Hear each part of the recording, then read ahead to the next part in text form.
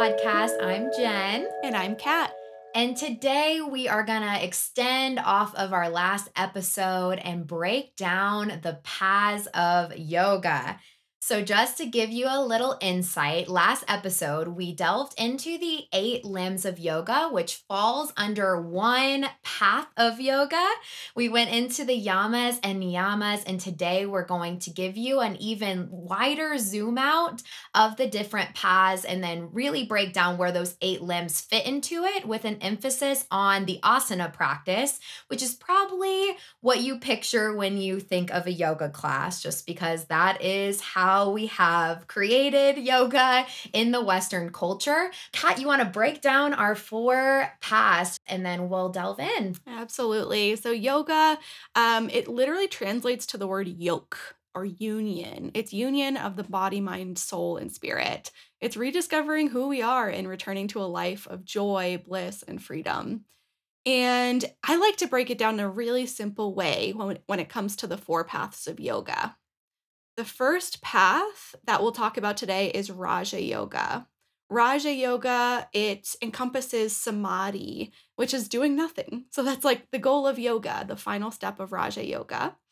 Second, we'll talk about Bhakti Yoga. Bhakti is all about feeling, it's all about love. And we're really excited to talk with you about this one because it holds a special place in our hearts. Third, we will talk with you about Karma Yoga. Karma is the action of yoga. So it's taking yoga off your mat and actually doing things to serve. And then finally, we will touch on Jnana Yoga. Jnana Yoga is all about thinking, knowledge, and wisdom, studying yoga. So to start us off with Raja Yoga, Raja means the royal path. It's the path of meditation, mantras, and other techniques. And really, the basic theme of Raja Yoga is that your perception of the divine self is obscured by the disturbances of the mind. The body and mind can be made still and pure. The self will instantaneously shine forth. And it's the path that most of us here in the West favor because it can be practiced pretty much by everyone, requiring no belief or particular faith heading into it. So, Jen, do you want to start us off with asanas? Absolutely. I like to picture like a family tree, and you can see all of these different families that will fall into one path. So Raja Yoga really is at like the base root of a lot of the practices that we hear and see in kind of the more modern or westernized yoga. So talking about asana, I think my original background before anything would have come onto my path at all, I went to a Bikram studio that was in town in Daytona Beach, and it was the craziest thing I had ever experienced. I went into this studio not knowing what to expect. I was in like a 103-degree room, and I went through these 26 postures, and you leave and you just feel like you just went on the biggest journey. And I was really hooked to that. So I started going all of the time. I think for about 2 years, I was Bikram heavy. And the funniest part is because I just had so little knowledge on what yoga actually was, I didn't think anything else existed. Like I thought that was yoga, was going into the 103-degree room, doing those 26 postures with a teacher up front. And I just didn't even know there was more to that. I got invited to go to one other studio, and I actually started seeing what is another style, which is called vinyasa. That was completely foreign to me. I think I did a few classes there and then really branched into Ashtanga, which is another set series where you see 75 postures done really consistently. So those were like the 3 types that were really at my origin. And yeah, that was really where I first started connecting with the asana practice. I do think when I went into Ashtanga is when I also started learning a lot more about meditation and chanting. I think that lineage stuck a little bit more with what would have been one of the original paths. It brought a lot of reference back to the origins of yoga, which Bikram did not. And if you've seen, there's definitely a Netflix documentary. Bikram has a dark path. I did not know until I entered the yoga world that Bikram, actually, the man who started it, is had really done some terrible things to his students. It is definitely not a respected branch of yoga anymore. But I think for me, it got me at least within the practice. And I remember I really enjoyed it because you never put weight through your hands. So I felt like it was really accessible to other bodies. But I've also now learned that that was kind of the one of the worst probably starting points for yoga, and have since then definitely delved into some other styles. What about you, Kat? Yeah, yeah, yeah. We could talk about these different types of asana practice all freaking day. Uh-huh. Yeah, to carry on with Bikram a little bit more. I mean, to give a little like note, I find that whatever brings you to your mat is kind of how you're meant to arrive. And Mhm. yes, Bikram's shitty. Like he's a shitty man. Like not a good person. Yeah. Definitely watch the documentaries on Netflix. I read this book called Hellbent, which was all about from a student's perspective, someone who Mhm. went to Bikram's yoga teacher training, which costs thousands and thousands of dollars. It's in person. You have to take all your work off for like a full month at a time. And he's just like a man and he he wants to be worshipped and His he kind of ego. the ego. Yes, Yes. it's wild. It's really, really wild. A lot of toxicity, a lot of sexual abuse. So that's what we mean by he did a lot of bad things to his And students. the teachers were pretty intense on their students, and I actually think it was funny because I think for me, I really liked that harsh discipline at the beginning. This was before I had done a lot of self-reflection, and I wanted to, like, prove to the teachers I was worthy, so there was a lot coming up on the mat on, oh, yeah, wanting to impress those teachers. I think in retrospect, looking back, yeah, there was definitely a lot of issues I still had to unpack there Yeah, it's for a sure. super interesting lineage because, like, not only is it named after its creator, Bikram, there are a few other types of yoga as well that follow suit, but this one's very particular. It follows a script, so everyone who participates in yoga teacher training, they have to memorize it and teach the same, 26 postures in the same order on a carpeted floor in front of a mirror. So there's like Mhm. definitely particular parameters that you need in order to be able to call it a Bikram studio. So Absolutely, that's yeah. our 2 cents on Bikram. Moving into Vinyasa. Vinyasa is my preferred, like, lineage of yoga, of asana practice. It literally translates in Sanskrit to place in a special way. Vinyasa. And I just love how many different variations of vinyasa practice there are. There's power vinyasa, there's, hot yoga. But really, vinyasa yoga for me, it's what I love about it is it's syncing up your breath and movement and having some sort of flow in between. It really feels like a moving meditation for me. And my dance background, I find really gets happy when I'm flowing in a vinyasa class. And there's all the flexibility for freedom. There's no prescribed movements. Really just like flexible to choose what you want with what music you want. And yeah, it's very expressive. And I think that's why it's become quickly the most popular type of asana practice here in the West. Yeah, and then one other type to go into. So I would say I teach rather than a vinyasa style. I think I have a little bit of that, but I really was inspired by Iyengar, who really helped. He had a lot of issues growing up. He had a lot of physical pain in his body. He went through a lot of disability.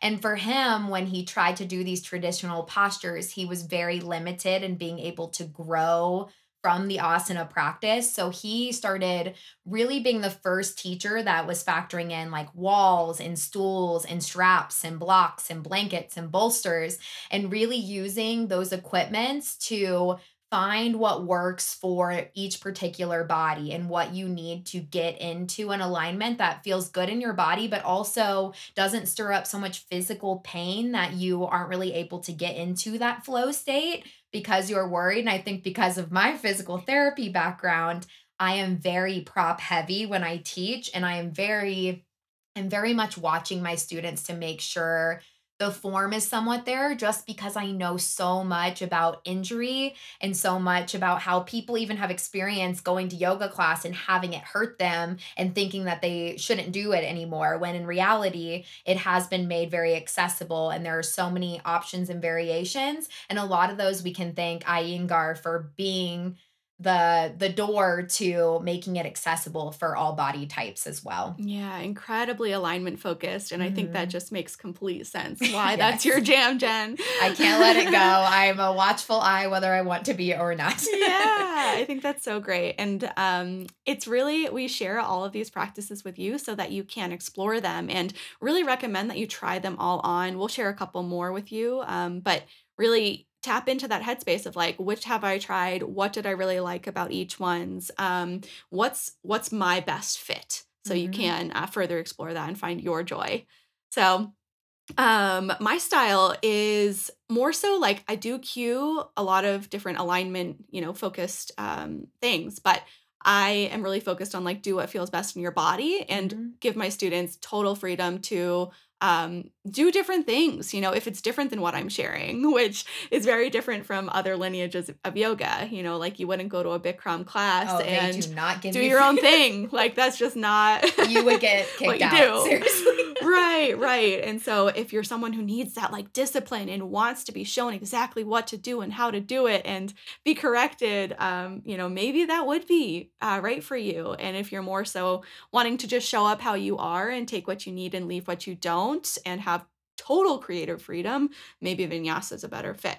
Um, all of these really stem from Mhm. hatha yoga. That's like the parent limb of asana.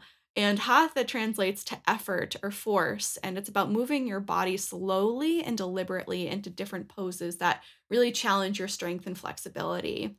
So another type of yoga is Kundalini.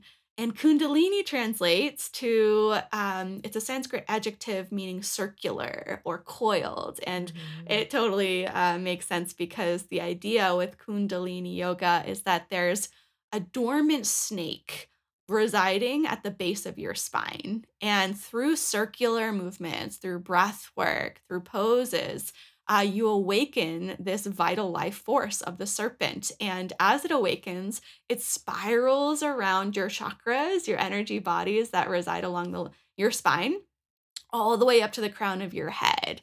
And when this happens, you feel a surge of energy and ecstasy and very pleasurable sensations in your whole spirit. So, really special. Yeah, and I just to share, I learned about all these lineages in teacher training, but I really didn't get to explore all these asana styles until I started going to yoga festivals. I think now with YouTube growing so much, you can find a lot of access to being able to try these classes out. But I would go to festivals and get to work with teachers that specialized in each of these. I remember my first Kundalini one, I was like, what does this even mean? Like, what is this going to be? And I felt like elated at the end of class. And I was like, whoa, that was a wild energy shift. And it was so much more breath work than I think the average class. Like, it had tons of focus on really hefty and quick breaths, which really, yeah, inspired a very big energy change for me.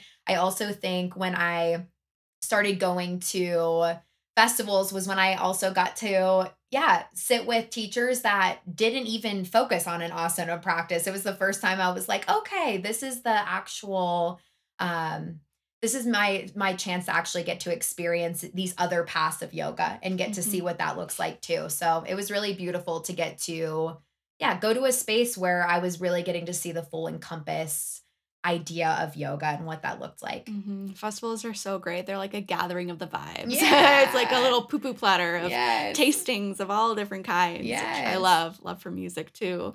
Yeah, and sometimes the town that you live in may not have all of these different offerings for you to try out. So a festival, of course, is a fantastic option. You can also search on YouTube. There's Mhm. lots of great different teachers from all different styles that you can explore right there for free too. Mhm. So Definitely. lots of ways to plug in. And one more type of asana that we'll share is yin yoga.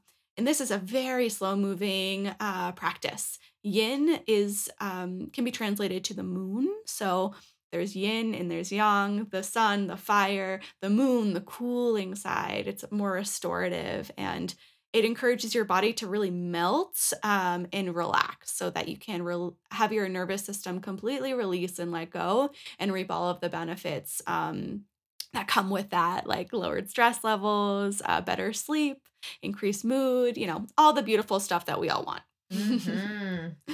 So that really concludes what we want to talk about with asana. And just to summarize where this all fits from our last episode where we talked about the yamas and the niyamas and the eightfold path, asana's the third, and the remaining limbs are pranayama, pratyahara, dharana, dhyana, and samadhi. We promise that next season, later in the fall, we're going to do a whole episode on pranayama and dive into the rest of the limbs a little bit more too, to make it feel like you have a deeper understanding of what this all means, and tie a bow on it. The next path of yoga that we want to dive into and share with you is Bhakti Yoga. So Bhakti was once again first introduced to me actually at a festival. I knew it was the path of like love and it was very centered around music, but I had never experienced anything like it. And it was so beautiful to get to see teachers that have focused purely on this path. We would just sit in a circle and we just like sing and chant together a lot of harmoniums, which is like this. Kind of like a little mini organ. It creates this beautiful vibrational sound. And we would just sing chants together. And it was really powerful. It felt like it was creating a very big energy shift as well, but without having to do any movement, really just using that voice and vibration and that collective community centered around love and gathering. And I love it. And I feel like I need more of it in my life. Yes, it's the yoga of love, of devotion, and it's really beautiful. It can initially be involved with like yourself. Maybe you share this path of yoga with your friends or family, and the idea is that it creates strong emotional ties. This is where like community feels so important. This is completely like living yoga off the mat, Mhm. because in the chaos of everyday life, it can feel really difficult to just focus on love Mhm. and be with our hearts. And yeah, it's really the easiest path of yoga when you think of it that way, but it also can be hard to just like arrive at and understand what it is. And one of the first line of a Fleetwood Mac song, I think says it really, really well to help you understand like the feeling of bhakti yoga. And it says, drowning in a sea of love where everyone would love to drown. Like Mm. this is bhakti yoga. It's drowning in love. I love it. And yeah, I think the music element that is usually brought into that is something we're very much lacking now that we're kind of more of an individualistic society. We're not really coming together to do group chanting, group expression, group singing, group dancing. And I think yeah, this path really kind of brings that element back that we need to be in gathering together. And yeah, that can look a little bit different in the modernized world of just expressing love and finding a sense of community. But I also really like the idea of bringing it back to gathering and singing together. And I got to do a lot of the different Sanskrit chants. This is where I really learned a lot of what I would end up bringing more into my own personal meditation practice too. And I think Mhm. it's beautiful. It really is using our voices to channel all that love that we have inside of us and just like bring it out into the world, share Mhm. it. Yes. Yeah. So moving into our third path of yoga, this one is karma yoga, and karma translates to action. Maybe you've heard this word before. It is one that's thrown around a lot, even in our everyday Western society. It's performing an action without attachment to the outcome. It's the path of selfless service, and in yoga we call it seva. And I just think back to like all of the different yoga studios that I've been a part of and how they channel this karma yoga. And they do that by offering donation based classes, free classes, different benefit classes that donate the proceeds to charities to give back in those ways. Yeah, and I was taught in yoga teacher training. First of all, we definitely spent a few of the days of our training like going out and planting a bunch of trees and plants. That was our like representation of karma yoga.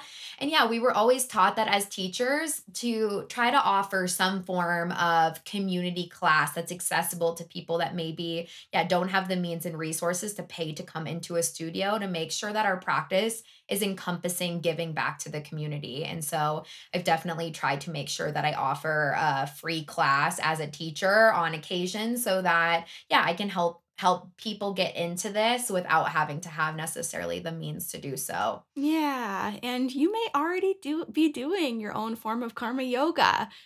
Think about volunteering, even just donating your time, donating some money, or even just giving thanks to someone in a really deep, authentic way, or giving someone recognition for something amazing that they did that you valued that maybe they didn't even know about before. And thinking about love languages, like karma yoga is considering your partner's love language. And if it's something that even doesn't come naturally to you, like my partner's is words of affirmation, whereas mine's is acts of service, something that we're currently working on right now. We have an alarm set in each of our phones every day, and mine says, say nice things to Kyle. Like, literally It simple is as so that. funny, Kat, too, because that is the same problem I have in my relationship is Danny's top one is words of affirmation. I'm a quality time girl, so assume if you're sitting beside me that we're all good, and I have to intentionally let myself say nice things to Danny because otherwise he doesn't feel loved, and I've just had to learn that, and that is part of karma yoga. Absolutely. So simple, simple ways to like think about this in your everyday life. Absolutely. And then our final limb is Jnana Yoga. Sorry, our final path. And Jnana Yoga, you can think of this, it's the path of knowledge or wisdom. It means trying to achieve enlightenment through the process of reason, deciphering what's true for you versus what's not true, unboxing yourself through self study and self inquiry, things that we talk about a lot here on the pod. Absolutely. I think yeah, the what would fall into shadow work and like wound healing, looking at the depths of yourself and kind of thinking through it. I think I've spent a lot of time on this and it is a way yeah, to release the ego and it's just yeah, self-reflection and we've taught a lot of tools on the podcast for how you can delve into why you do what you do and kind of think about the root behind certain actions and behaviors and that intentional way of thinking it can be tiring to have to go into that kind of reflection but the result of doing that type of work ends up leaving you a lot lighter a lot more intentional and a lot more conscious as you move through your day to day. Yes. And it's funny with Jnana Yoga, it's said to be the most difficult path because it uses your mind to go beyond yourself, to realize that you're one with the divine. So it's acknowledging the ego, noticing when it creeps up and gets really loud and kind of gets in your way, saying, like, oh, this isn't fair. Why me? It's smashing that belief. It's identifying it first and then moving beyond it and understanding that, like, we are all one. We are Mhm. all here together as a collective, moving through the same things and unlearning so that we can return to what's true. So that's kind of the over summary of the four paths of yoga, just keeping it kind of brief. I think it's important to know these original paths. I think yoga has so often shifted towards a kind of physical practice that it's really important to know as you start a practice, which we both obviously highly recommend to get on your yoga mat and start exploring some of these concepts because it can make such a profound benefit on your life.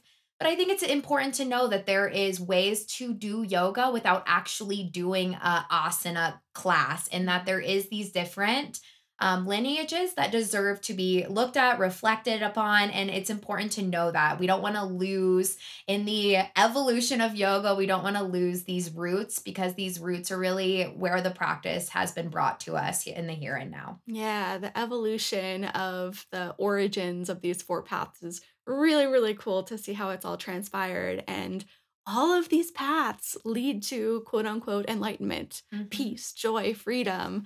And they're like four different strands woven together to form the same rope. They're all strengthened by the others. It's not to say that one is better than the other. And you get to choose which aspects of each path really resonate with you and begin to incorporate them into your greater life. And just look for joy in your daily practice and let it guide you. Yep. So get on YouTube, start playing with some of these types. Let us know how it is working for your life or which ones like actually resonate with you and why. We'd love to hear from you. And we Mhm. hope that you're starting to get a bigger picture of what this yoga thing is all about. Yes. And if you are looking for ways to deepen your practice, we are super excited to announce No, no, no. drum roll, our newest retreat together. Yay! Yay. We're so lame. I love I love it it. too. So, in October, Columbus Day weekend, October 7th to the 10th, we will be hosting a retreat, the second official Awaken Together retreat in St. Augustine, Florida. We are going for a witchy theme where we're going to explore chanting, magic, goddess energies, so many of the beautiful shadow sides, and incorporating that with the light. We have like the most fun schedule planned, and St. Augustine is such a cool area because it is believed to be kind of like haunted, that there's like some fun energy there. So we're gonna really explore a lot of different concepts. And even with the fun witch theme, we're still gonna do a lot of self-reflecting. You can always leave a retreat feeling a little bit lighter and that you connected more dots for your life. That is our goal. Yes, it's gonna be really, really incredible. Like, we're super excited about it. The Airbnb that we've rented is beautiful, so Uh-huh. please check it out. We'd love to hear what questions you have, and you are hearing it first here on the podcast. We have not yet opened it up to the public, and we're expecting this one to fill up pretty quickly because there's been a lot of interest. So you Mhm. can check it out on our Instagram pages. Mine is Katarina O. Erickson, and then Jen's is at Senseful Wellness. Mhm. And we have the links in our bio. You can check it out. It goes right to my website, Catalyst Living, and the booking section right there. So you can learn more, see what it costs, how to sign up, and we're here for you if you have any questions, and we'll love to learn your thoughts. And as always, go and rate the podcast. Continue to help us get the message out. We appreciate all of the love and support, and we will see you next week. Thank you. Thank you. Bye.